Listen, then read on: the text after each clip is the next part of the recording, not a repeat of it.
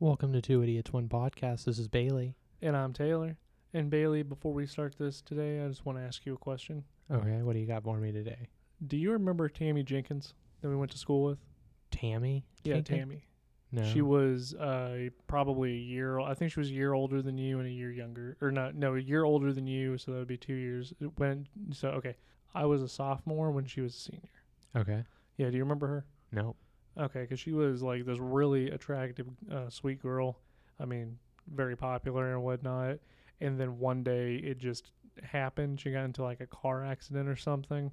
And it was real weird because she started forgetting things. It's real weird that I don't have any memory of that. Oh, you don't have any memory of it? No. Yeah, she ended up forgetting a lot of things. I think it was short-term memory loss or something because she knew who she was. Okay. But she couldn't form new memories. And I mean, I never talked to her. I knew of her. I didn't actually know her, so it would make sense that she didn't remember me at all. So like 51st Dates kind of thing? No, not like that. How is it different? How is it different than that? Because I'm not going to ruin that movie. But no, it was different because she was forgetting things all the time, and then there was like this insurance adjuster that came out that basically said that she was faking it, which I don't know. Whoa. Did the insurance adjuster say that she was faking it or there was nothing physically wrong with her because there is a difference? I mean, well, is there though? Because I think that she was faking. Because like I liked her. Well, I mean I can't say that because You just said you didn't know her. I mean, well, I knew of her, but that makes me sound kind of like a stalker and creepy. So, but I mean, would she lie about something like that? Because there wasn't anything wrong. I mean, she had a couple broken bones, but just couldn't remember stuff. Had this huge concussion, was in a coma for a while, came out of it and couldn't remember. That's pretty weird. Yeah, it was like, and then you would talk to her, and she would just all of a sudden be like, "I'm sorry, who are you again?"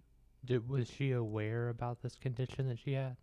Yeah, she was aware of. I mean, if you went up and talked to her, you couldn't go like more than 5 seconds without her saying, "I have this condition." Okay, so let me ask you this, because this is a question that I have about the situation you're describing. Yeah. If someone had a condition where they couldn't form new memories, how would they know they had a condition where they couldn't form new memories? Because one would assume that they would have stopped being able to form new memories after it happened. You know what I'm saying? Well, yeah, no, I understand what you're saying, but she could remember everything up until that point. Like, literally, she says the thing that she remembered was her mom and dad who were driving the car because they were on vacation. Like, mom and dad were fine, but she remembers having a conversation with them, and then it's just kind of blank after that Okay, but how does she know she has a condition?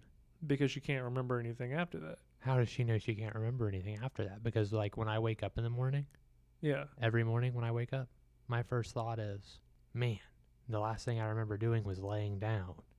Well, yeah, that's probably what it was. I mean, I wasn't inside of her head, so I don't know what Tammy was thinking, but Right, but what I'm saying is, like, right now, if the last thing I remembered was I was laying down and now all of a sudden I'm here talking to you, I'm not going to know how I got here talking to you. I'm not going to remember, I have this condition.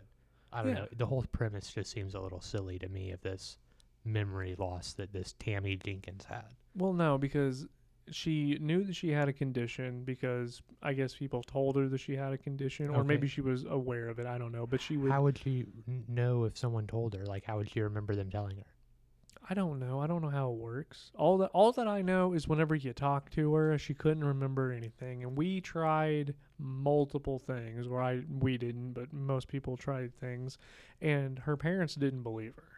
Like, her parents thought that she was faking it because they had, head injuries too or whatever, because it was a pretty serious car accident, but nobody walked away from that except for her forgetting things because mom and dad still knew who they were, could form new memories, but couldn't figure out why she couldn't. Right. Yeah. And I mean, people told her, and then I guess there would probably be this awareness that she had about it, where she knew that you were having a conversation with someone but couldn't figure it out. Couldn't figure out how you got there. I mean, I don't know. I feel like that almost every time I have a conversation with anybody. Okay, so you might suffer from short-term memory loss.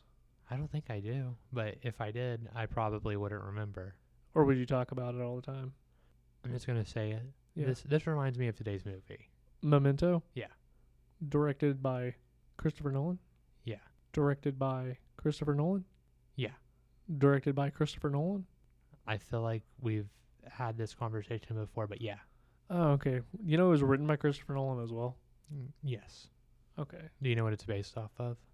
It's based off a book by his brother. A short story. Okay, sorry, short story book, whatever. What's his brother's name? Jonathan Nolen? Jonathan Nolen, yeah. That would make sense.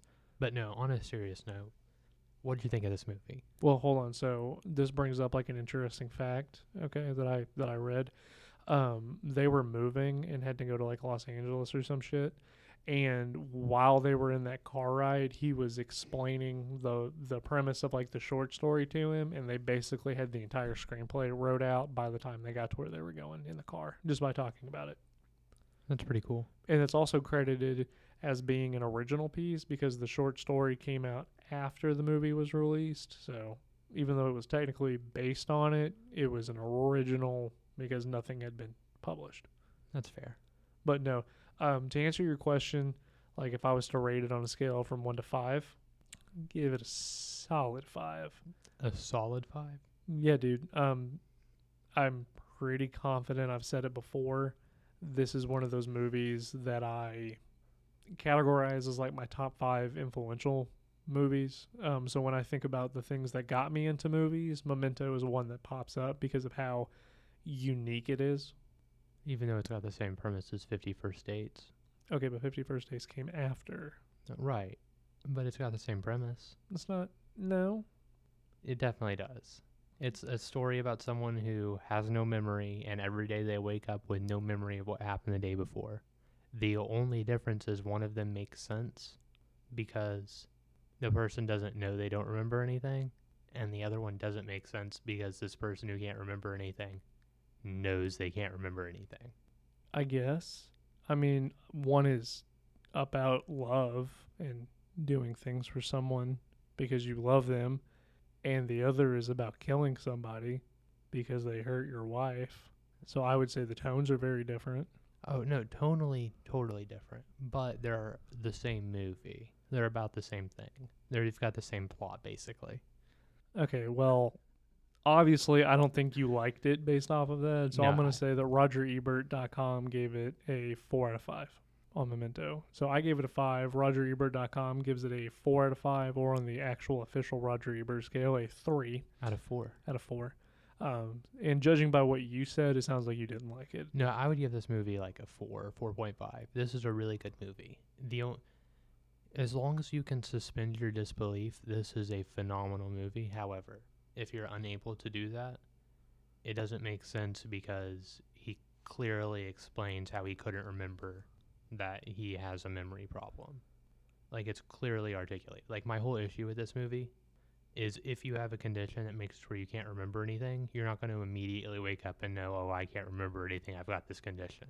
That's not how it works. Okay, so we'll save that for the review because I disagree with you, and I think the whole point of this movie was showing how you take in information in different ways. And anyway, we'll summarize it before we get into that. Yeah. So, if I was to do my 5-sentence summary for this one, Okay. remember Sammy Jenkins. Will you remember me in the morning? I'm trying to think of some other good ones in there. Yeah, but you can't remember them. But I can't remember them. Weird tattoos. Okay. Jimmy. Okay. Photographs. I feel like instead of Jimmy, you should have said John G. John. Oh yeah, I should have said John G. But You're no, right. I feel you. Because John G. Yeah, that was what I would do for my 5-sentence summary. No, that was solid. I approve But if you of this wanted, message. if you wanted an actual summary about it, it is about a man who can't remember anything because he has a condition, which is short-term memory loss. Is that explained in the movie? Yes, multiple times. But he is basically teaming up with a guy who is going to help him find the man who raped and killed his wife, John G. And the really cool thing about this movie, and it was the first one that I saw that ever did it, but the whole thing is backwards. But we'll get into that in the review. I just wanted to throw that in there as like one of the reasons why I love it. Yeah, no, I mean it's definitely cool. The way it was shot and like everything is very interesting. It's got a lot of scenes and stuff that I really enjoyed, and I really like the overall concept. And so that's why your score is what it is. Yeah, Yeah. I mean, mine is just because it was the first thing I saw, and I saw it at a young age. yeah. So there's probably some bias in there. And this is like the fifth time I've watched it, and I still get the same feeling as when I watched it for the first time. So I feel that this is, I think, my third or fourth time watching it, and I really enjoyed it. It wasn't as good as my previous viewings because prior to this, I would have told you that it was for sure a 5. mm-hmm. But this time watching it, like, there are a few things that were my new criteria for whether or not something's phenomenal. It doesn't hit all of the new points. Okay, so there's one thing that I want to discuss that we'll get to later, because it kind of like ruins it. And if you picked up on it, then I can respect your score. But if you didn't, it's one thing that I never caught until this time, because I caught two things, because I didn't take notes on this one. I just wrote down the things that I caught, I guess. And there were two things that I caught that really changed it and solidified that this was a 5 for me. But do you want to go ahead and just jump into the review? Yeah.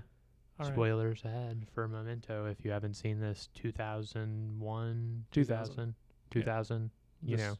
2000 Christopher Nolan masterpiece starring Guy Pearce. This is his first movie, isn't it? Second movie, he had one before this that I can't remember the name of in like 98. Oh, I didn't know that. I thought this was his breakout role.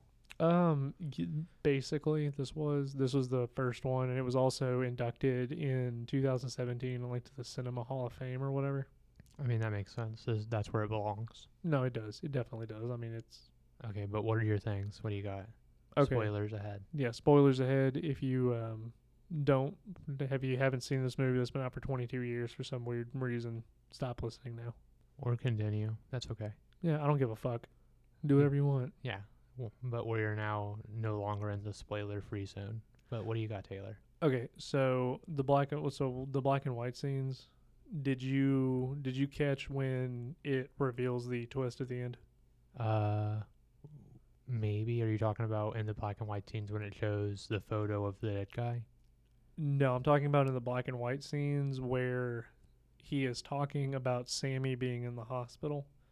And I recorded it just to show you. I do remember him talking about it, like near the beginning of the movie. No, it's at the end of the movie. It's like an hour and 30 minutes exactly into it is when you can see it. So I know that at 29:50 left of the movie, there is a huge. It's the big reveal, and the movie's a little over 2 hours long or a little under 2 hours long. So at 29 minutes left, including the credits, because I paused it right after it happened. Mm-hmm. And I meant to take a note on it, but I don't think I actually did. But at like 29 minutes and like 30 seconds left, there's a huge spoiler thing. And what is it? I don't really remember. Like I said, I thought I wrote it down. I can't see that far away. Let me just. Did you catch that? Yes. Is that what you're talking about? That's about? not what I was talking about, but I did. Okay, because this was the first time that I caught it. Where in that it's like a second where you see Sammy turn and look at somebody as they're passing, and then as they pass for a brief second, you see that he's in the hospital. That it's not Sammy, it's Lawrence, not Leonard. Lenny, yeah. No, he can't do it. His wife called him that. And then the second thing that I wrote down is when he grabs Natalie's face, or Carrie Ann Moss, I guess, when he grabs her face, when he comes back, you can see where she bit down on the blood pill a little too early because her lip is a little bloody. Because then she, hits her, and when she comes back up from that, there's more blood. So I did catch that as well. Mm-hmm. But I didn't realize that it was a blood pill that popped earlier. I thought I didn't realize it was an accident. What I thought it was is just like he's got a real forceful grab. Well, no, I mean, I think that's an accident because everything that he did, like there was, like he squeezed, but I don't think enough to where. No, I agree that it didn't make sense, but Yeah. I thought it was like an intentional stupid thing instead of like an accident. No, that one looked like an accident because there's significantly more when she pops up. That's fair. But you saw the giveaway where it does that brief flash, Yeah. and you still don't give it a 5. That's some Fight Club level shit. See, I don't know if I would give Fight Club a 5 in 2022 because it's still an awesome movie and I really like it. Mm-hmm. But I think that the older something gets, the amount of legacy, maybe, like the amount that it like maintains relevance. Because the issue with like Memento is it was an awesome movie. It's still got a lot of really cool things. But I feel like movies that have came out after it have had similar concepts and done it in a more enjoyable way So, or a more logical way. well, here's the argument that I have with people that bring this up. When you watch a movie like that, you have to put yourself in the time. No. What I'm saying is, if we went back to 2000 when Memento released, it's a 5 out of 5. Yeah, no doubt. that's what I'm saying. But Like, what I'm saying is, we're not reviewing it in 2000. We're reviewing it in 2022, and Right. in 2022, I feel like its relevance and significance has dropped over the years. well, I mean, that I would argue that that's because people are trying to copy it. But No, I mean, the argument that I will make is nobody was able to do it the way Christopher Nolan did. Like the concept is there, and people are trying to mimic it or whatever, or pay homage, whatever you want to call it. But I don't think anybody ever did it the way he did. no, I mean, I agree with you, but it's not a matter of did anyone do it as good, because I would say like the Friday the 13th movies, there have been other slashers like them that have done that did the slasher better. They had the same formula, they had a slightly better makeup for it. Okay, so what would you say had the same concept as Memento but did it better? No, I don't think there's anything that's done it better. Like necessarily, like there have been things that like where it made more sense. Like for example, 51st Dates. I feel like Drew Barrymore's memory loss in that is the way it's described is the same type of memory loss that Lenny has or Leonard has in this. So here's my argument for that. Okay. He is a different case. Yeah, he's a different case because his is literally all made up because he's faking. Okay, so the test that they give Sammy, right? The shock test. The shock test is based off of an actual test Yes. that I can't remember the guy's name, but the doctor had a buzzer in his hand that would shock the dude every time he shook his hand. And he had short-term memory loss or whatever, so he would talk with him, shake his hand, it would shock him. And after a number of times, he eventually instinct kicked in to where he just wouldn't do it. He couldn't explain why. He didn't understand why he didn't do it, but he like instinct kicked in and said, "Don't do that." So he didn't do it. But he couldn't tell you why. But in the case of Sammy Jenkins, who picks up the blocks and picks up the exact same blocks every time and flips him off, and, says, fuck you, whatever, every time, he never learned from it. And that was intentional just to show that there are different ways of taking in knowledge, is what Christopher Nolen says. And I mean, you could argue that he is faking it because at the very end or the beginning of the movie, whichever one you want to call it, he says, "Well, I lie to myself. You'll be my new John G. Will I lie to myself to keep me happy? In your case, Teddy, I will." Yeah. He acknowledges the fact that he's not going to remember this, but he is going to set it up to where he hunts down Teddy. So, I mean, you could make that argument and say that he's lying to himself and faking it because of that, and that gives you proof. But Yeah. No, I mean, I don't actually think he's faking it, or I don't think we're meant to think he's faking it. so I don't think he's faking it, and I think the defining part of that movie that shows that he is not faking it is when Carrie Ann Moss or Natalie comes in, and Natalie is talking to him and calls him a fucking retard. Yeah. And says, you're a freak, you're a whore of a wife. And he's like, stop saying that. Yeah, he gets super mad, and then she walks out and sits in her car for a minute. And Well, no, he hits her. He gets so mad that he hits her and punches her full force in the face, leaves a bruise, busts her lip, and she looks him in the eyes and says, "I'm going to have fun fucking with you." and using you. Yeah. And Yeah. she takes all the pins so he can't write it down, goes out to the car, and then sits there and looks at him while she, does her makeup or whatever and is checking out her bruise and her lip, and then just sits in her car and looks at him while he's concentrating. Because if he concentrates, he can remember until he, like, that's the thing about this movie, is the only time that he stops remembering, if he concentrates hard enough on something, he can remember it. But as soon as she closes the car door and he turns and looks at her, at that instance he forgot what he was doing and can't understand what's happening. And that's why when she walks in and says, "Dodd's the one that did this. I went and did what you said," and he goes, I'll find him and I'll kill him. And this all stems from the part where she said, you need to kill him. Yeah, I did the part you said, or I did what you wanted me to. Right. Why are you going to kill John G and you can't kill Dodd? Yeah, no, I mean, like I said, I don't actually think he's faking, but the fact that sometimes he knows, or the fact that he knows he doesn't have the ability to form short-term memories, and the fact that, during chase scenes, he'll be forgetting, oh, I'm being chased. Oh, wait, I'm chasing him. But then he can maintain conversation sometimes, and sometimes he can't. Like, I recognize that it's not a super consistent condition. Mm-hmm. But because of that lowered the score for me, because it doesn't make sense to me, and they justify it with the tattoo on his hand, because he attributes the memory loss thing with Sammy. So when he sees that, he's immediately like, oh, Sammy had memory loss. I don't know how I got here. I must have memory loss. Like, I get it, how it's justified in the movie. Mm-hmm. I just think it's stupid. You know what I mean?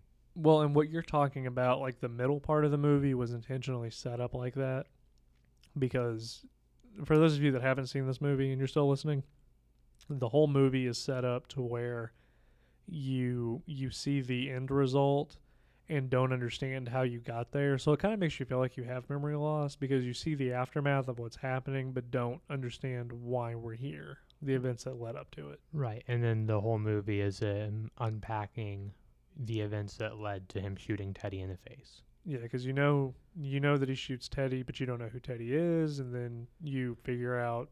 So what's interesting, one thing that I read, is in the short story, Teddy is actually not a cop. He is an escaped mental patient. So I thought that was interesting on that end, which I don't know if they use that for the movie. It doesn't feel like they did, so there might be some credibility to what he's saying. But if you take it from that aspect, then he's crazy. Right. I mean, I think that his occupation's irrelevant. Yes. Because it's not about Teddy at all. Like, I mean, it is, but the story's literally just about Leonard's character.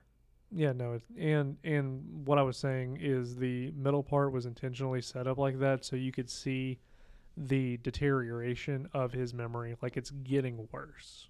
Right. And he's not able to remember as much as not remember, but hold on to something for as long as he should. And you could also attribute it to the times where he like really forgets about things and then all of a sudden just doesn't understand because things are getting shorter.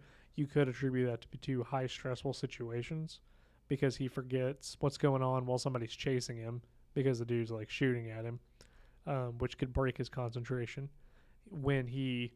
Every time he sleeps, he forgets. Right. He wakes up confused. And when he's sitting on the toilet, and he's like, all right, I'm ready. I have this bottle, I have this weapon, because he's focusing on the weapon. And then he sits down on the toilet and is waiting. And the way that I understand it is when his mind started to drift in that moment where he's like, okay, now that the adrenaline's wearing off and I'm not going to do this, I'm just going to have to sit here and wait. He goes, well, I don't feel drunk. Right, because he sees the bottle and he's immediately like, oh, have I been sitting here drinking? I don't smell like alcohol. Yeah. Yeah. So that's the way that I would justify that. No, I mean, that makes sense. Like, I can see where you're coming from with it, and I can see how you would have to suspend your disbelief in certain parts of it. But, I mean, overall, I still think it was great.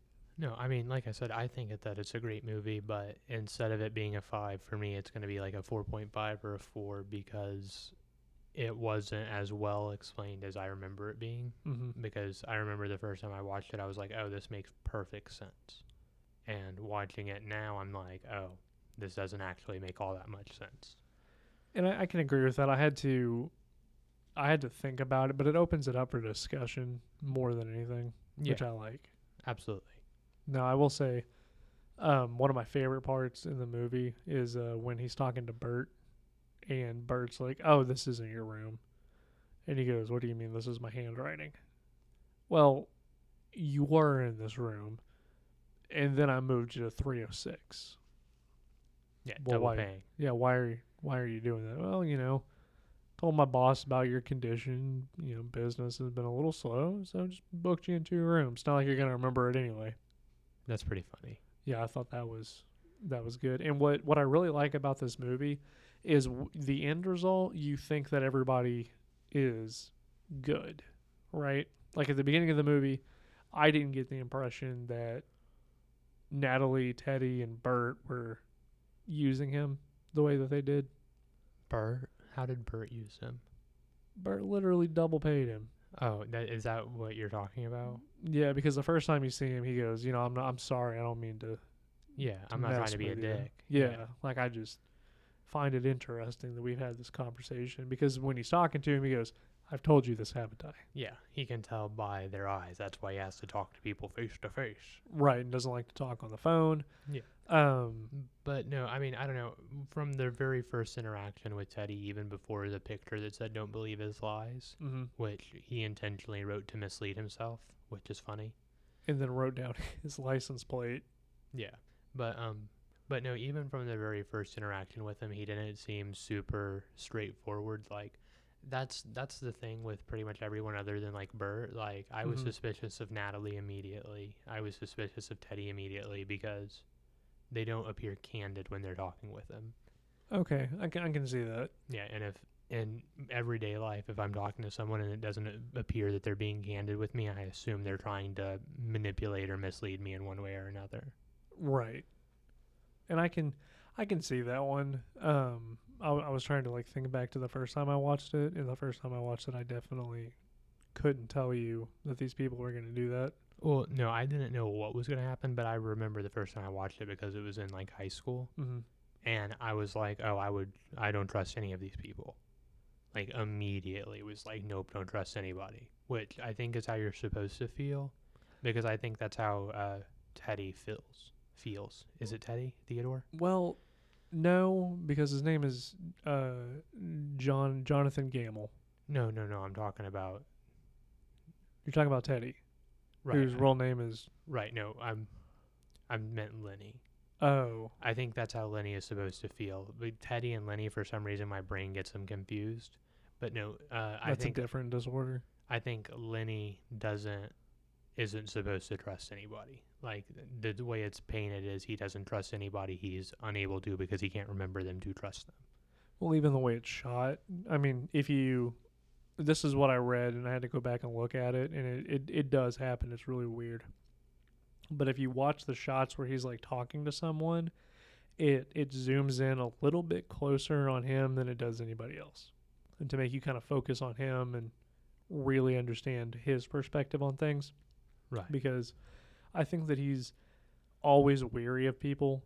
And one thing that I found very interesting is when Teddy tells him about Natalie, and he writes, do not trust her, but the way he writes it in cursive instead of his normal block print. Yes, like the way that he writes it is like, I'm skeptical of you and don't believe you.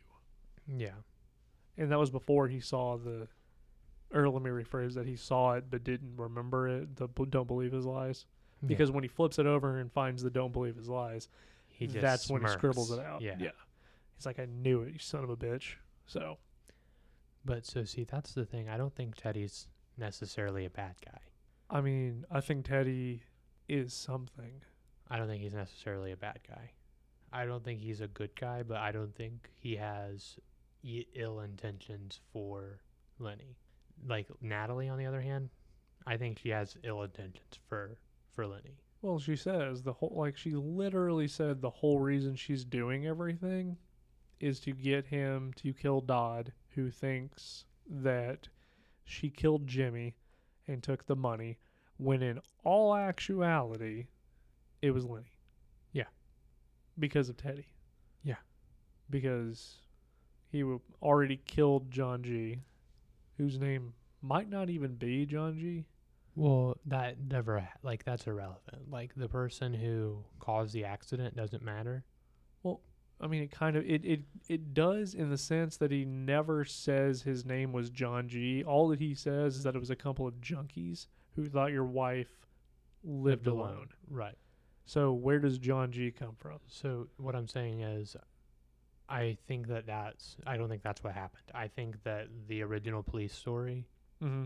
of there being one guy, him shooting him before he gets, like, fucked up, you know what I'm saying?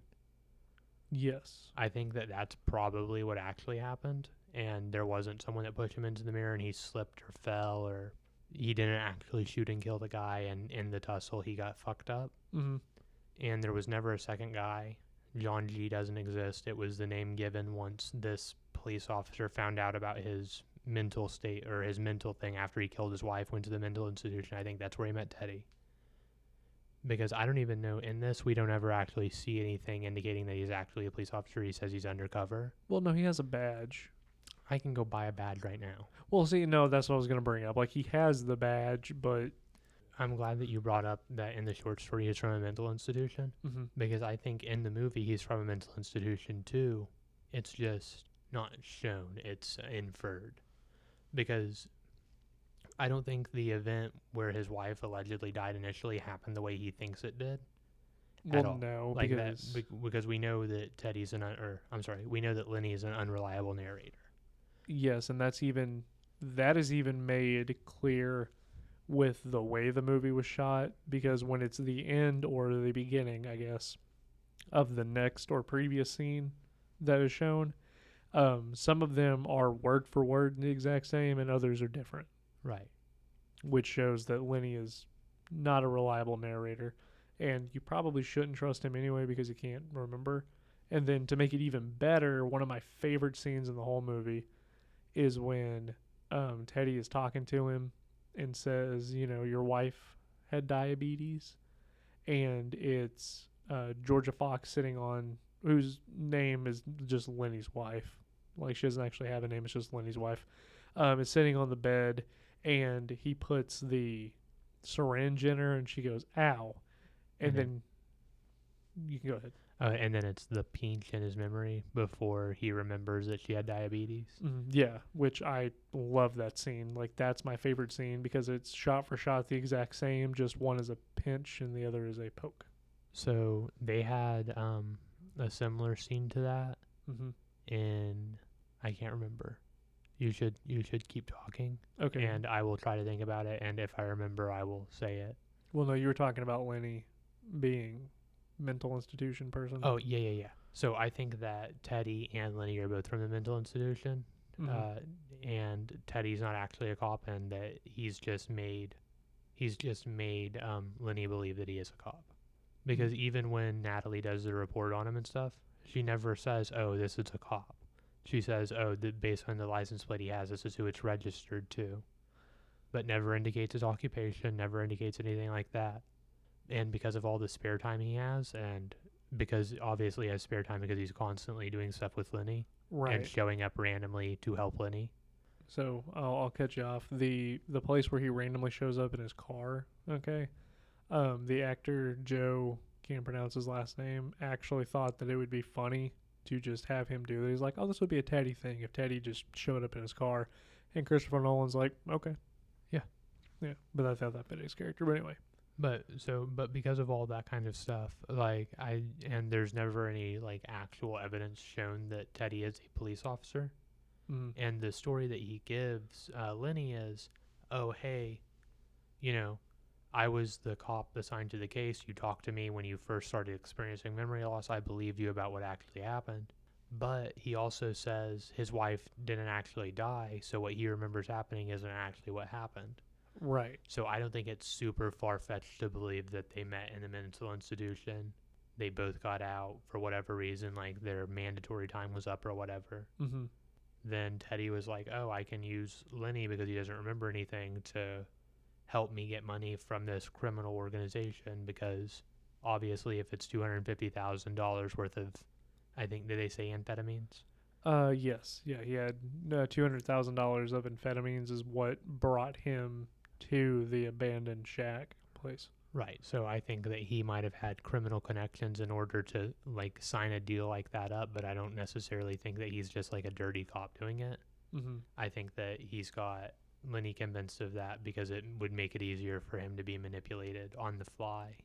Well, and I think the other thing is Teddy has good intentions, because the whole reason he took Jimmy G and wanted him to die was because he was a local drug dealer.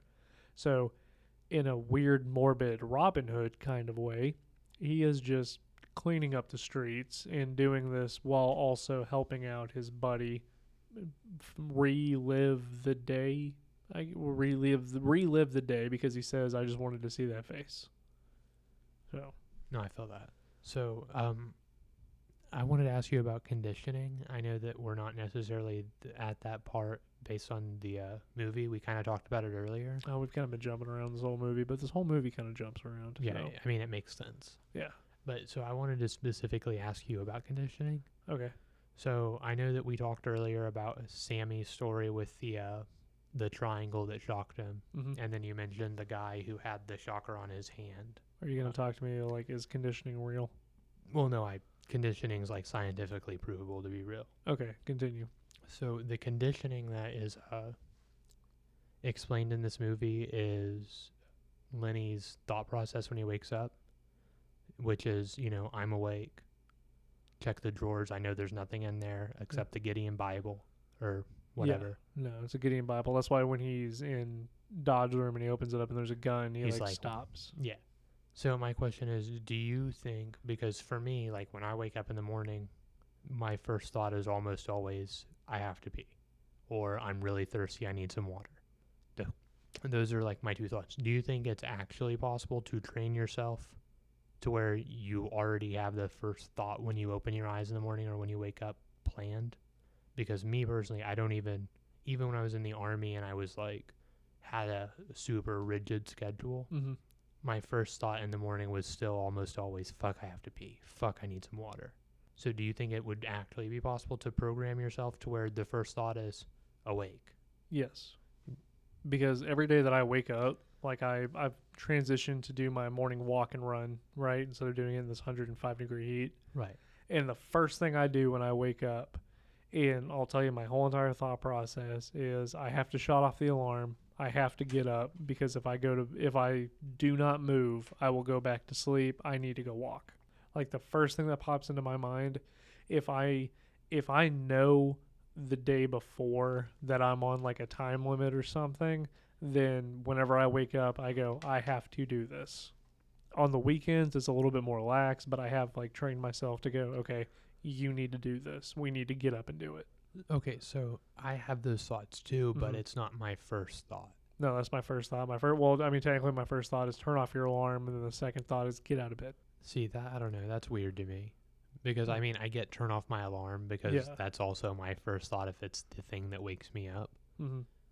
But I don't know, at no point in my life do I remember ever waking up with my first thought being something other than water or pee. So the only time that it's been something else is when I have gone to bed and been too lazy to get up and pee, so I've held my pee in, and like I knew that I would. I do that every night. Okay, so when I wake up and my bladder is like really hurting me, and the first thing in the morning that's what I feel, then my thought process changes to, oh, I have to get up to pee. Yeah, no, that's me literally every Okay, morning. so that's why you do it, because it hurts. So your body goes, you need to take care of this. If you didn't do that and you stop drinking water 2 hours before you went to bed. I'm not going to do that. I drink water like I'll wake up in the middle of the night and chug a bottle of water and then immediately go back to bed. Okay, but I'm telling you, if you didn't do that, I guarantee your thought process would be different, because your body is conditioned to do that based off of your habits. That's fair. I go, oh, it's 2 hours until bedtime, I need to stop drinking water, and I will. I won't drink any more water. Even if I'm thirsty, I will not. The only water that I drink is when I rinse my mouth out for brushing my teeth. That's the only water I'll drink. So see, I usually drink like half a glass of water after I brush my teeth at night, or not necessarily brush my teeth. That's not what causes it. When I use Listerine, Mm-hmm. because if you go to the dentist, they'll tell you to wait 30 minutes after using Listerine or stuff before you rinse your mouth for some reason. Right. But I don't. I wait like 5, and then I drink like half a glass of water to get that shitty taste out of my mouth. Yeah. So what? Yeah, you're doing it to yourself. The reason you have those thoughts is because you have conditioned your body to do that. That If makes you, sense. Yeah, if you didn't do that, then you could train yourself to think like I think. You think it's weird that my first thought is turn my alarm off and my second thought is get out of bed or you're going to go back to sleep. Whereas your first thought is, oh, I need to pee or water. But that's because you've trained yourself to do that. Well, so, I mean, I would argue that I need to pee is the same thought that you have because yours is to get out of bed and I don't pee the bed, so. Well, no, because mine get out of bed is for different reasons. just- Your get out of bed is because you are in physical pain. I'm just being a dick. Yeah, no, I know. Okay, well, that's just something I want to ask because I feel like his morning routine, to me, doesn't seem like something you'd condition yourself to because, I don't know, I feel like the first few minutes of being awake, I'm not even like me. I'm just like on autopilot or something. So, have you ever been blackout drunk and then woke up somewhere else? Uh-huh. What's your first thought? Usually I have to pee. Okay, my first thought is where am I? And that's what I attribute it to. So like even when we would do our thing and I would be at your house, when I woke up the next morning, my first thought is where am I? Because I need to make sure like I knew where I was, but I didn't know where I was. So I have to get my senses. Then once I was looking around, I'm like, oh, I'm in Bailey's room. I'm on the couch. Okay. I mean, that's fair. I don't know. One time when I was in the Army, this is a tangent, Mm-hmm. but I got drugged or something, and I was at a bar, and luckily I was with like people who knew me, so they took me elsewhere. Well, how do you know you were drugged? Well, because I don't remember anything. Like I remember very, very spotty things, and I wasn't drunk yet. Like I wasn't intoxicated yet. How do you know you don't remember? Right. So I remember the point where I stopped remembering. I was sitting at the bar, and then the next thing I remember is waking up, or there are bits and pieces, but the next major memory I have is waking up at an unknown place where I didn't know where the bathroom was. Mm-hmm. But my first thought when I first woke up was still, fuck, I have to pee. And I went outside and peed off their porch. So I'll use that as your argument against you. You don't remember, but you remembered that you didn't remember, right? The only I remember now that I didn't remember. When I immediately woke up, I was just like, oh, what the fuck? I have to pee. Mm-hmm. And then after that, you were like, well, I don't remember what happened. Yeah, well, I talked to the people I was with, and they explained it. Okay, that is why Lenny knows he has a condition. Because he talks to people and they explain it? Because he keeps saying that he has a condition, so then people go, yeah, you do. Right. And it's the same basic thing of you're like, well, how does he know that he can't remember? And I'm going to use your argument against you. You just, got drugged and then woke up and couldn't remember. That's his life like every day or every time. But so see, the thing is, I wouldn't know what happened immediately. Like I would know, oh, I don't know how I got here. Mm-hmm. But my first thought wouldn't be, oh, I have a condition where I don't make new memories. Well, I don't think that's his first thought. I think that's his first thought when he meets somebody, and I think that that's due to, because if you remember when he meets people, he doesn't start with that. He starts talking. And then when he realizes that he's repeating himself or he goes, we've met before, that's when he explains he has the condition. His first natural instinct is to not say that, but just talk to them like, I don't know who you are, so I'm going to introduce myself because it's the first time we've met. Right. Well, I mean, I don't know. He talks at a point where how Sammy, whenever he meets him, one of the reasons he thinks he's faking is he notes familiarity. Mm-hmm. And he says that he thinks it's something people pretend to do. But like whenever you meet someone to pretend to know them so that it's not weird. And I think that his character does that too. Like when he talks to Bert, like he doesn't immediately start talking to him like, hey, I don't know you at all. He's more friendly than I would be with strangers. And I think that he's intentionally slightly more friendly than he would be normally. And the reason he does that is because he is always feigning remembrance, at least some, or feigning familiarity maybe is a better word than remembrance. And see, I disagree because he doesn't remember anything. Right. Well, I mean, he'll tell you he remembers his whole life up until a certain point. Right, because that's when the accident happened. So because of the line about Sammy being able to feign familiarity, and he does similar things like the way he smiles at people and stuff, I think he also feigns familiarity. I mean, I That's just just a smile at vibe I people. got. Well, I just smile at people sometimes because it's like the friendly thing to do. Like if I'm walking, so if, for instance, the other day, like I was running and walking both because I'm so out of shape and fat that when I was coming back, I made eye contact with a guy, an older gentleman who was walking his dog. And his dog comes up, and I don't know who he is. I've never met him. I don't know where he is, but his dog comes up and starts like licking me. And see, I just like smiled and like, looked at him and said, it's okay, because he was telling the dog not to do it. Well, no, that makes sense because doggos are amazing. Okay, but I'm saying it's just instances like that. Like there was no reason for me to like smile and nod at him and say like nonverbal communicate like it's okay. You don't need to beat your dog for licking me. That's erotic. Okay, that's fucked up is what that is. But I don't know. I mean, he does construct the whole Sammy thing because he is Sammy. Like he creates his own persona because right, and remembers it because he's faking. Thank you. All right, that's the end of it. You have basically seen the movie. He fakes it. Don't watch it. Shit movie. Yeah, thank you. 0 out of 5. You finally said the phrase I've been trying to get you to say the whole time. He made Sammy up after the accident. Therefore, he is definitely faking. Okay, but he made so it kind of goes into the same thing with like DID, DID?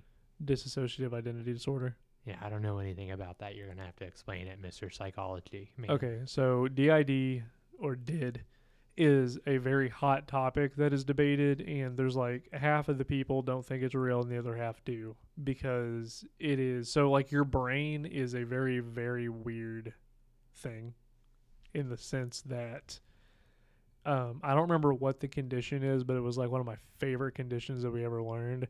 And basically your brain goes into like survival mode and will shut down parts of your body.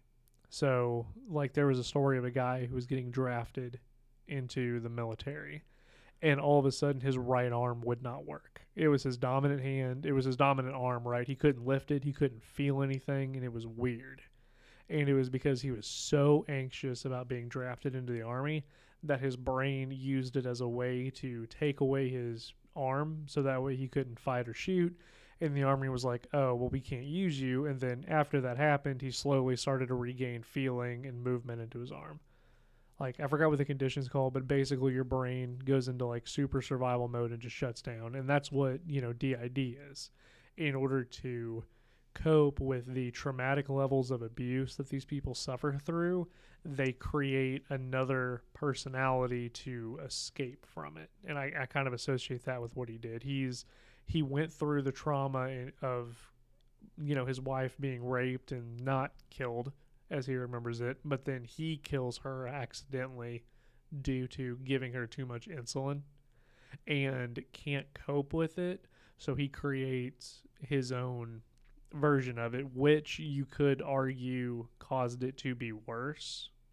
So how can he not cope with it if he can't remember that he did it? I mean, what if he did though? Like that's what I'm saying. Like what if he? So I could be wrong. So what you're saying is you don't think the accident happened, the original accident where someone broke in and raped his wife? Correct. Didn't happen. Something happened to him personally, caused him to have memory issues. So he fabricated the story about the accident in his mind to explain why he doesn't have memory.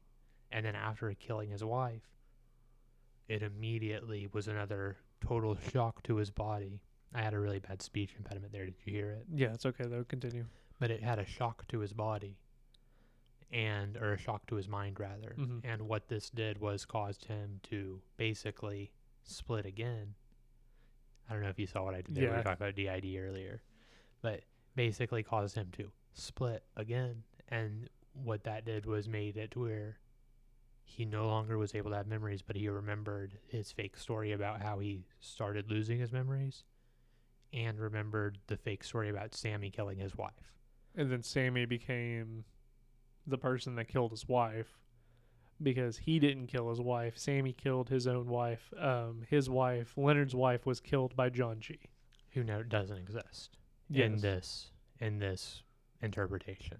Because you said that Lenny was just a crazy, or not Lenny, Teddy was just a crazy inmate or whatever. Yeah. And in the story that he tells about Sammy Jenkins is he was in a car accident with his wife. That's what caused the memory issue. So, my theory, what if that is what actually caused it? And he started developing the issues because he couldn't cope with having to kill. Because, I mean, you could say that he had a temporary bout of amnesia because that is a thing, right? And what happened was he got into the car accident, went into a coma or something, and then came out of it and had a, momentary bout of amnesia. His wife thought that he was faking it, or whatever, couldn't cope with it, and tried to put him through these tests. He couldn't remember who he was. And what ended up happening was she decided one day that she was going to actually test him and did the insulin thing. And then once that happened, he, it jogged his memory because it was a traumatic event. And because he realized what he had done and could remember it, that was the last thing that he remembered. So in order to protect himself and to move on with his everyday life, he fabricated this whole lie of a different person doing it, and then went back and said that this is not what happened. The car accident never happened. Someone broke in to my house and killed my wife, and that's why she's gone. I didn't do that because he couldn't live with the guilt. I mean, that makes sense. Yeah, I mean, that was the way that I looked at it. I don't think that's true, but No. It's impossible to say. But it's like impossible to say, right? Because I mean, that's the beauty of this movie is that what actually happened. Yeah, everything is kind of a lie. So I think there is more evidence. One thing that I read that backs up that his wife, that really did happen to his wife, though, that she survived the accident. My wife. But I don't know. I like to believe that didn't happen. And what he actually said, Sammy's story, because he is Sammy. So I think that the story that he said was Sammy is what actually happened. So do you think his name is actually Lenny or Leonard? Or do you think that his name is actually Sammy? His name is Sammy. And Leonard is a character that Teddy gave him? No, I think it's a character that he created. Because Teddy says, you don't remember who you are. Like, this is who you became, right? Right. So the traumatic event happened, and he took over a different persona as Leonard, the insurance adjuster. And that's what happened. And one night, his wife got out of bed, and in the bathroom, there was a masked man that had held her down and violated her. He shot him. And then as he went to his wife's aid, another person came out of nowhere and shoved him into the mirror and broke the glass, and it caused him to lose his memory. There's no evidence of another person, though. But he thinks there is. See? Like, that's the thing. And the better question is, if that's actually how it happened, why didn't the other guy just, like, kill him? Yeah, so it doesn't make sense. That's something that I thought when I was watching the movie. Mm-hmm. Because especially when he was tried to say that, oh yeah, that's how my wife died. She clearly wasn't dead when he like rolled in there and shot the guy. Right. So if she clearly wasn't dead at that point, he killed the guy, and then a second guy was allegedly there and pushed him into the wall, why would he go ahead and finish killing the wife but not do anything to him? Yeah, it doesn't make sense. I mean, and you could blame it like there are a couple junkies that were just trying to get high or something. Get high by raping somebody? Well, I mean, if you want to be like technical about it, they were in the bathroom, which is where the medicine cabinet would be. So what, you think they broke in, were like, yeah, we're gonna rob the medicine cabinet, and she was like in there taking a pee or something, or going poopy, and they were just like, oh, we're gonna get high, but there's also a perfectly rapeable person here to rape. Yes. I mean, that makes sense, I guess. If someone's breaking into someone's house to sell drugs out of the bathroom. Okay, so hear me out. Hear me out. Okay, I think that... Okay, well, you're laughing at me, but... I'm trying super hard to take it seriously. No, I'm being serious. I'm being serious. Think about it. You know how motives change all the time, right? You go in for one thing, And then think about it like the supermarket. So Hold on. Let me finish my thought. You go into the supermarket, you go all the way to the back, you avoid all the sweets. You're like, I don't need anything. You go and you grab your fucking turkey, and you're going up to the front. And as you're about to check out, you see in the cashier line the fucking, quick grab displays, and you're like, damn, I really want a Reese's. So you went in for the turkey, saw the Reese's, now you're getting the Reese's, okay? Is it really impossible to think that two junkies broke in, or one junkie or whatever, two junkies broke in to try to raid the medicine cabinet and then decided that it was like, oh shit, we're caught, this is an attractive woman, we're going to do this now? So my thing is, I don't disagree with that logic making sense because it totally does. However, I don't feel like junkies would break into a house to raid a medicine cabinet. I think they would break in to steal the copper wires from the air conditioning unit. Well, I mean, because the thing is, like, what in my medicine cabinet, if someone was to break into my house, for instance, they wouldn't find anything that'll get them high. well, this was also 2000 or whatever. In 2000, It was had a someone different broken time. into my house to steal from my medicine cabinet, they wouldn't have found anything to make them high. You can keep it in your medicine cabinet in the bathroom. Well, no, there's like, I don't know. I feel like the things that junkies would be looking for would be like actual drugs. Yeah, like And- painkillers and stuff, which would be in the medicine cabinet. Right, but not like I wouldn't break into someone's house looking for painkillers because not everybody has them. Like that's a super specific thing to be looking for. Yeah, okay, so by So- that logic, they break in to try to steal the copper wire, and then they go, oh shit, medicine cabinet, there might be, some pills in there. And then they're like, "Oh shit, lady." Yeah. Okay, that makes sense. Okay, thank you for not thinking that I'm fucking insane for that. Well, no, I didn't think you were insane. I know a lot of people, especially historically, who did drugs, Mm-hmm. and they did hood rat shit to get drugs. But I've never heard anyone saying, I'm going to break into this house to steal from their medicine cabinet. Maybe to steal their TV. Okay, and maybe I'm just fucking stupid. Well, no, you just don't have a criminal mindset. That's all that is. I have an analytical mindset. And that's You the thinking problem. that medicine cabinets in random people's homes hold the value that the drug addicts are looking for is funny. I'm fucking sorry. No, it's I'm okay. fucking sorry. It's okay. I'm just bullying you because it's kind of funny. No, you are, and that's okay. I deserve it. But was there anything else that you want to talk about? Because I mean, I've pretty much hit all the points. Natalie's a piece of shit. Teddy's a piece of shit. If you want to really boil down this movie, it's about a dude who has memory issues that gets taken advantage of by 3 different people. Teddy might not be a piece of shit.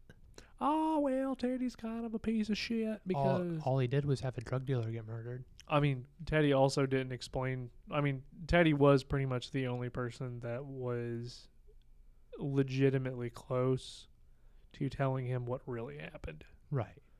So, And he probably would have eventually told him what really happened had he not decided, after hearing the probable truth, that he was like, oh, no, I'm going to live the lie a little bit longer. right. I don't know. Teddy, I still think Teddy's a piece of shit. I think Teddy used him, but not in the way that Natalie did, not in the way that Bert did. I feel like saying Bert used him is comical because he cheated him out of like $40 for an extra room. Whoa, That's whoa. not the same as convincing him to murder somebody. Dog, it was more than $40 because you're just taking his word that he was checked into 2 motels. You don't know. Yeah, it could have been, he could have had the whole hotel rented out, or Yeah. motel rented out because he had $200,000 in his trunk. Well, Like, and I how get many? it. Yeah, and how many days was he there? It's impossible to say. Exactly. So how many? And it's $40, $40 a day, pretty much per room, right? Right. So out of the $200,000 that he didn't work for, it's like, That he stole. yeah, it's like not even a percentage a night, not even a full percent a night. Okay, but it's still fucked up. It's not even a full percent of the money he has a night. It literally does not matter because it's still fucked up. All right. And Bert though does admit to taking advantage of him. So, Yeah, Bert and he doesn't thinks seem like so. a bad guy either. He Nah, just dude. seems kind of like, oh, I didn't believe you, so I was like fucking with you. Okay, well, Jimmy was also dealing drugs out of that motel, and Bert was the one that would tell him if things were like getting a little bit weird.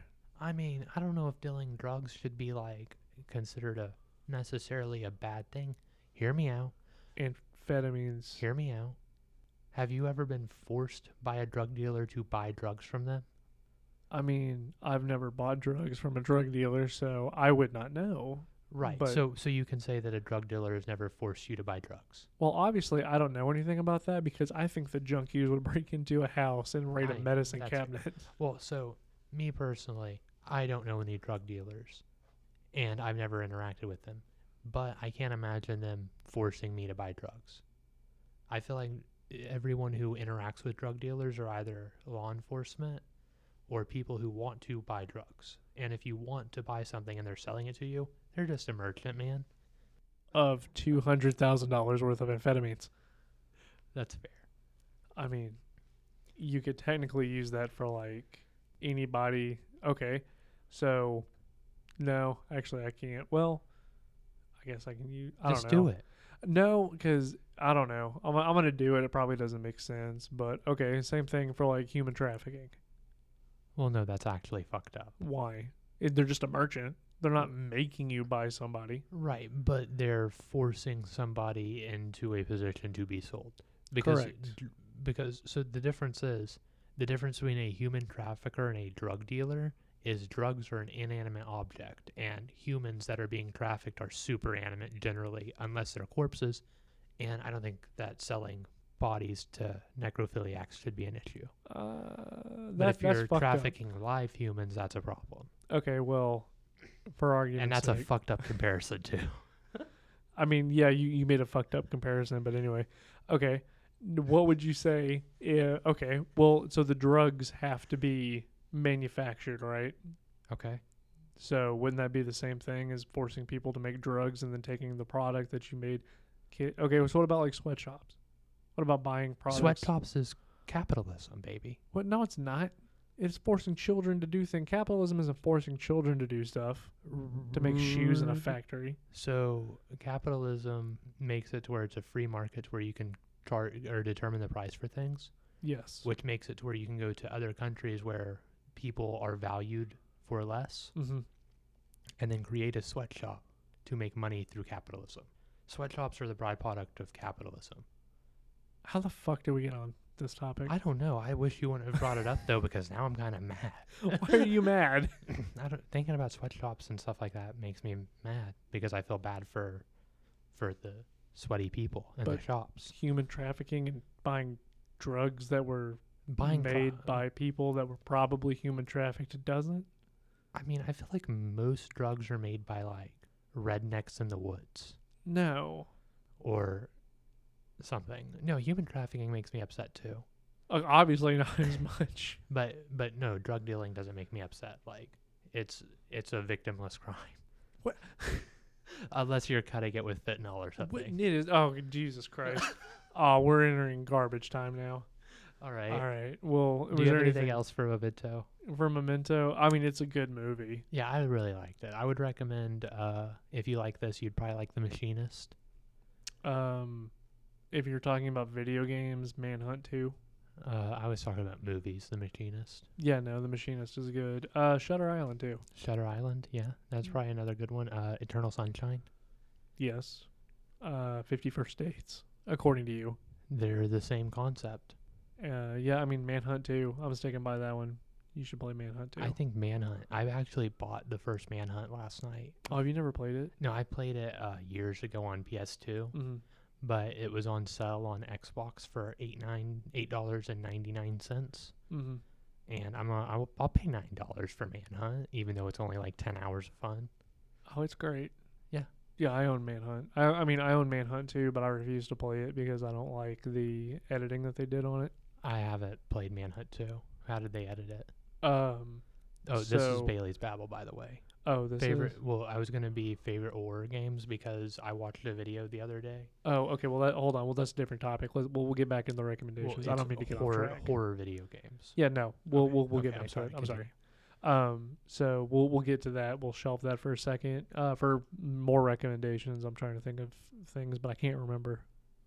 But no, I would say The Machinist is a good one. Eternal Sunshine, maybe even the number 23. I wouldn't go that far. Well, 50 First Dates. So the reason I say the number 23 is because in it, Jim Carrey has memory issues. And remembers the number 23. Yeah. So it's another story of someone trying to figure out what happened and how they got exactly where they are. So 50 First Dates counts Yeah. by your logic. Yeah. Okay. Eternal Sunshine, Manhunt 2, The Machinist. The Machinist. Can't really think of any books except for the one that it's based off of, that short story. So, Yeah. I mean, yeah. Dog, did you break something again? I kicked over my water bottle, but it is a water bottle, so there's Bottle? no problems. Oh, okay. All right, so now you want to get into Bailey's Babbles. Yes. So for my Bailey's Babble question today, and it's actually because I bought Manhunt last night, Yeah. was going to be, what are your favorite horror video games? Another thing that brought this on is I was watching a video, and it talked about how the PS1 and before, or I guess around the PS1 and N64, are the best eras for horror on console. No, Hear me out. I'm not Because- going to, because you're wrong. Well, can I explain why? No, because I don't give a shit, because it's wrong. Oh, okay. No, the best era for, like, I'm a horror enthusiast, right? And like survival horror is my favorite genre of gaming. The PS2 era. Okay, the best horror games are on the PS2. The N64, what are you talking about, Castlevania? Well, so N64 doesn't, so it's not games per se.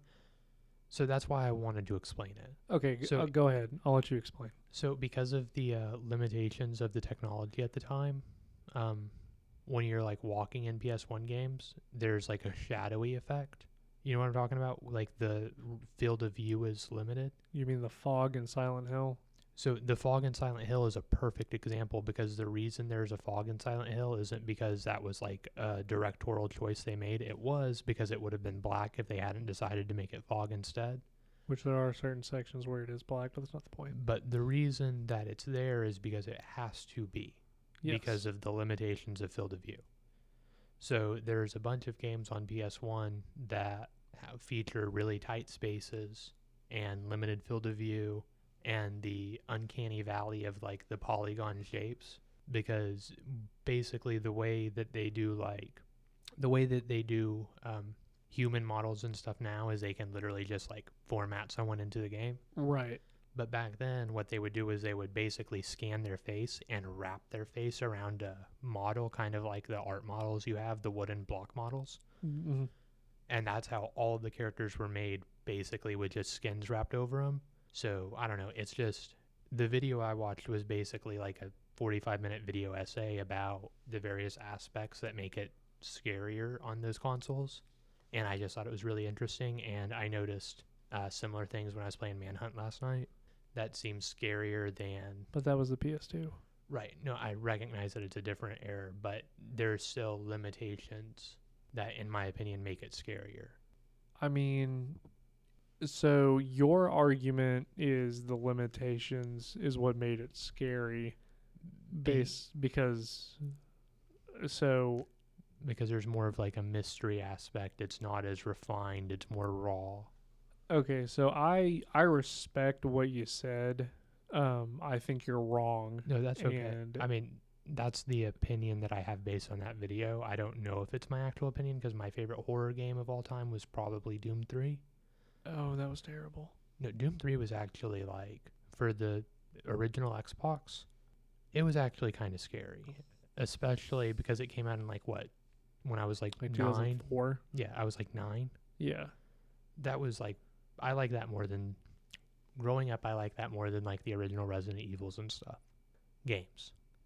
Okay, so I'll use the limitations, like for Silent Hill and stuff, is what made it. But I own almost all the Silent Hill games. Like I own the original 4, and out of the original 4, the PS1, like the very first one, I have a very hard time going back and playing it because of, like, it's not scary the way the second game like.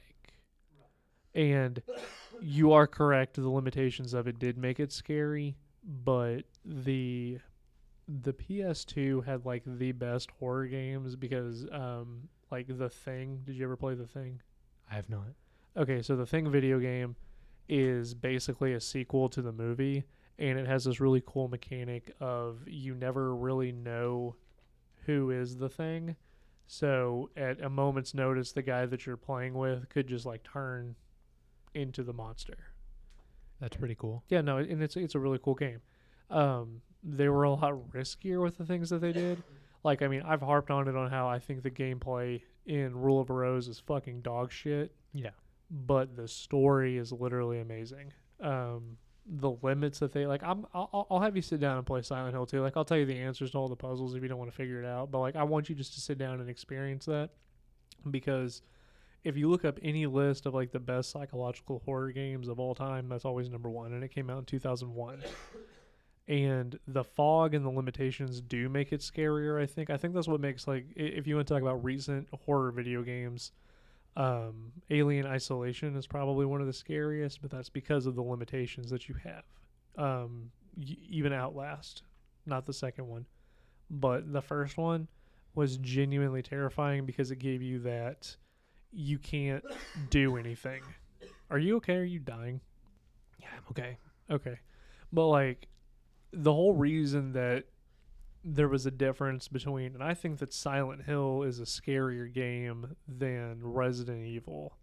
For sure. And the reason is because look at the characters. When you play a Resident Evil game, you are a badass. Like, you are a part of fucking stars.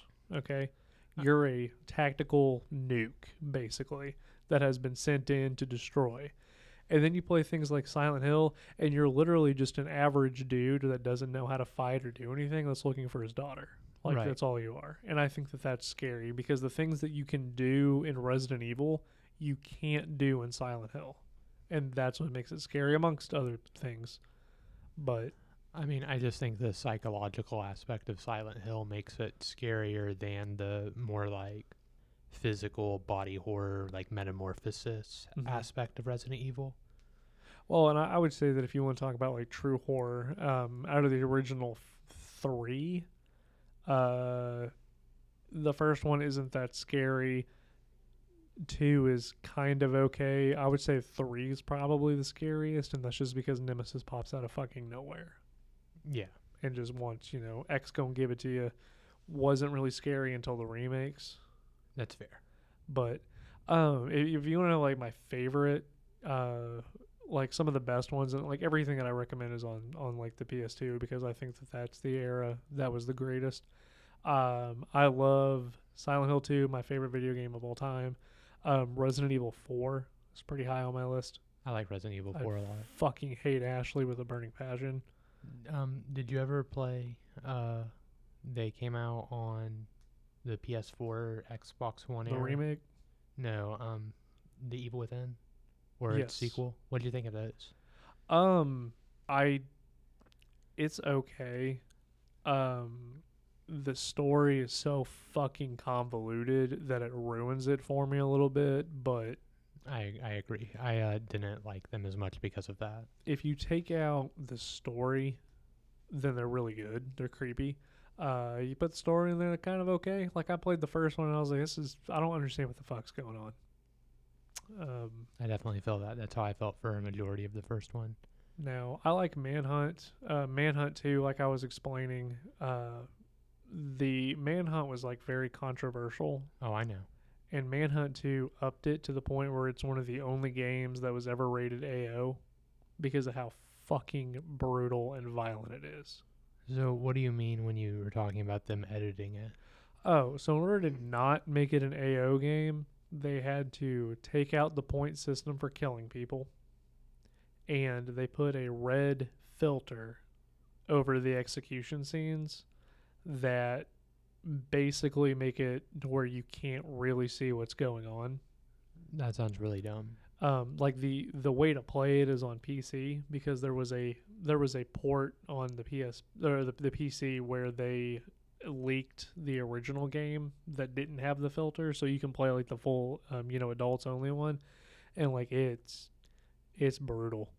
That But sounds pretty cool. But you can see everything, and then like that was the thing in order to not get the classification of AO. But that game I think is more tasteful than something like Hatred, if you've ever played that game. I haven't. That's one of the only other AO rated games that came out in 2015, and I've played it. I don't like it because the whole premise is this emo looking death metal fucking dude decides one day that humanity sucks, and you go on a killing spree, and it's basically just mass shooting. Like, you just shoot people and you get points and you heal if you execute them. Like, there are brutal executions where people like beg for their life and you just blow their fucking face off. And it's the story behind Manhunt 2 is really good. I'm not going to spoil it for you, but like the story is really good, and that's why I like that over everything. And the PS2 era of gaming really, or for survival horror at least, really had good stories compared to other things. Like the story of Silent Hill, the first one, like I use Silent Hill as an example because the first one was kind of, dude wants to find his daughter, and then there's a cult, and that's kind of it. And then 2 came around, had nothing to do with the first one, was completely different, and just, mind fucks you. And I haven't really got the same sense with like newer releases. I mean, Resident Evil 7 is truly terrifying in VR. Dude, Resident Evil 7 was actually a pretty good like horror game. No, I like it more than 8. See, I couldn't get into 8. Like, I don't know what it was, but something about like the models they used for the werewolves, Or like weird. it just they didn't look scary or interesting or fun. They just looked kind of dumb. Well, and this goes back to your limitations talk. The reason that Silent Hill 2 is so scary is because they used the limitations of the fog. You have the tank controls, the fixed camera angles that make it to where when you're fighting Pyramid Head, it's awkward. And it was also took into consideration a lot of actual psychological factors. So that game is made to like freak you out. That's why the static is creepy.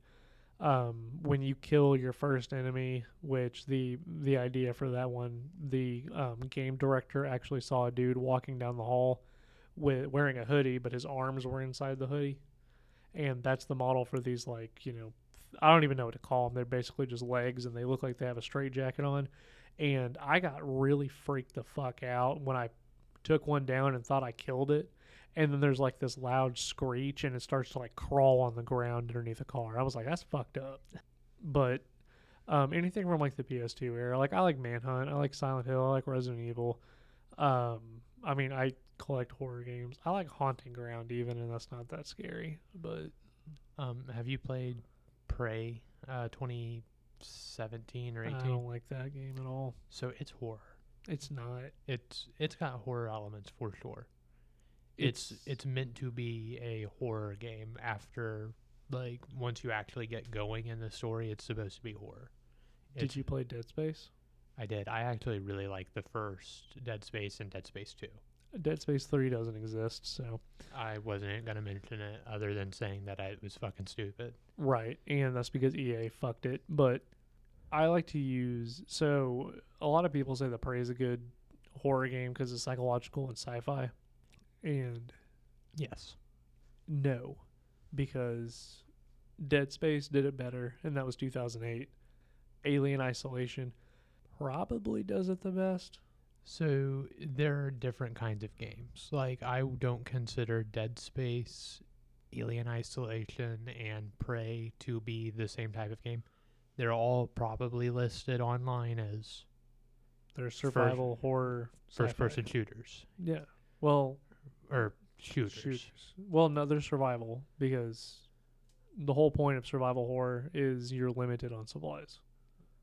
I mean, so in Dead Space, I didn't feel limited on supplies after a certain point. Right, but that's... And in Prey, I also didn't... I felt more limited in Prey than I did in Dead Space. But even in Prey, I didn't feel limited after a certain point with the Fabricator. Right, but that was different. I mean, okay, so I'll use the Resident Evil remakes because I really like those. I, in the beginning, felt like there was a lot of things that I needed to conserve my ammo, and then by the end, I was just like, finger banging everybody. Yeah. Doom 3 also probably falls in the exact same category as Prey and Alien Isolation and Dead Space, if we're going to say that sci-fi survival horror set in space. Yeah, but Doom 3 was scary because they made this really stupid decision you can't hold the flashlight and shoot the gun at the same time. Yeah. and No, I didn't like that. no, I didn't either. But that's why it was scary, because it was dark and you died so fast. That's the point. That's the point, though. All these other games did their psychological horror in a different way, where the only reason that Doom 3 is quote unquote scary is when you're holding the flashlight and then have to switch to a gun and can't see what you're shooting at. That's the only time it's scary. The rest of the game is not scary at all. I don't know. Some of the like bloody walls and stuff like has creepy things written. Okay, but do you remember the first time you encountered a necromorph? Yes. Do you remember the first time? Did you play Alien Isolation? It's been a long ass time. Okay, but do you remember the first time you saw the alien? Yeah. Okay, and do you remember the first time in Prey where you walked up on an enemy? Oh yeah, yeah. Exactly. Well, kind of. Okay, yeah. See, that's the thing. Do you remember the first enemy that you encountered in Doom? Exactly. That's the point I'm trying to make. Okay, but I've also played everything other than Dead Space. I haven't played Doom 3 in like 10 years, probably longer than that. I was probably 2005 last time I played Doom 3. Okay, when was the last time you played Dead Space? 2013, 14. Okay, but so I guess for argument's sake, the thing that I'm trying to make is there wasn't anything memorable in that game. Like the first time I played Doom 3, I literally used the cheat code to get all the way to the end and fought the final boss because I could, I mean, that's fair. and I thought that was shitty. That's fair. But when you talk about like the first scene with the necromorphs is genuinely terrifying, and it sticks in your mind. And it's also the needle in the eye scene. You know what I'm talking about? Or was that one? I can't remember which one it is. In Dead Space, where you have to get the laser in his eye, and if you don't do it right, the fucking needle comes out. And I don't remember. I remember that, but I don't remember if that was 1 or 2. I really want to been say 3. It was 2. No, 3 didn't have any redeeming factors. I want to say it's 2, but that's not the point. There were things in those games that you really remembered. And the first time you saw the alien and you're like, oh shit, I don't have anything, that was terrifying. Oh yeah. Because you had to run and hide. But there was never that sense in like Doom. I was like, okay. That's fair. So what would be your favorite? My favorite, it's really hard to say. Recency bias, I would say Prey. Mm-hmm. But I really like Doom 3, but because I played it so long ago, I don't know if it was actually good or if it's just good in nostalgia vision. Right. I don't know. I'm going to go with Prey. It's a recent game that I've played, so I don't know if it's actually my favorite, but out of all the survival horror I've played in the past 5 years, I like it the most. Okay, so in October, I like to go through all the Silent Hill games every year. That's fair. I don't know why, but I do. So we'll sit down, play some Silent Hill 2. Maybe do a podcast. Oh, we can do a podcast. We can fucking record it because I love that game. But we'll play it on normal difficulty, because if you play it on anything other than normal, your first time, like it's a joke. What if we play it on extra hard? Quad extra hard. No, because there is so I'll ruin the first time that you fight Pyramid Head. It is a timed event. You literally cannot kill him. And you're in a tight room that you have to run around. On easy mode, it lasts 30 seconds, and then a siren wails, and he just kind of like wanders off, you know? On hard mode, it's 30 minutes. Okay. So you have to run around this tiny room with really shitty camera angles and try not to get hit, because he kills you in like 2 hits with his big knife. Okay. And you have to literally wait 30 real minutes of running around before he wanders off. That's if you don't shoot him, because you have to waste like... oh fuck, what is it, like 40 bullets on him? If you do enough damage to him, he'll run away, but ammo is so scarce in that game that you want to save it for other things, and you have to waste like 40 or 50 bullets on him. That makes sense. So we'll play it on normal, where it's like a minute that he wanders around, just so you can get the feel of it. Or maybe it was 5 minutes, I don't remember. We'll figure it out. It's fine. Figure it out. But anyway, so was all your Bailey's Babbles? Yeah, literally, it was just what's your favorite horror video game and what generation's your favorite and why. Oh, I apologize for going on a tangent. No, you're okay, buddy. So I kind of took that over. I apologize. No, you're okay, buddy. I really enjoy hearing you talk and hearing what you have to say about things. Your opinion matters to me. Oh, is that why we do this podcast? I mean, yeah. I can only hope that my opinion matters to the people at home listening. And I just want to take a minute to thank our lovely listeners and to remind you that you are beautiful. I mean, I'm going to thank you guys, but I'm not going to comment on whether or not you have beauty, because I don't know. I don't know either. I don't know half the people that listen to this podcast, but that's not the point, because I would like to say you're all genuinely good human beings and do something for yourself today. If you want to take that vacation, take that vacation. Don't let anybody stop you. Unless you're going to, like, a bad part of town. But that's not the point. Yeah, I mean, I think that you guys are all great for listening, and I really appreciate it. And I just want to say thank you to everybody. Yeah, I'm trying to say the same thing, but I'm doing it in a really weird way because I don't understand emotions. So, Is that all you have for us today, Taylor? oh yeah, I see how you're like speeding this up. You're like, oh, this is fucking weird. Stop it. No, I mean, no. I mean, we've thanked them. They're thanked. Thank you guys. Oh, and seriously, if you're listening to this and you like us and want to interact with us, please consider joining the Facebook group. Absolutely. And we've got stickers and stuff. We're going to be sending them out to the people who've reached out relatively soon. And then once that happens, you can plaster them on people's toilets, walk into random people's houses and stick them on the toilet. Remember to take pictures of wherever you put them and then send them to us, and we will pick the best ones if enough people participate to send you guys a prize, which granted that prize might just be like used socks or something. It can be used whatever you want because you won and you're the winner, so you dictate. If you want, like, used underwear, we will do that. I don't wear underwear, so used underwear is not an option for me. I am sorry. Okay, well, that's weird. I mean, yeah, it's okay. On that note, this has been Two Idiots, One Podcast. I'm Bailey. And I'm Taylor. Have a super jolly good evening. Bye-bye. Bye.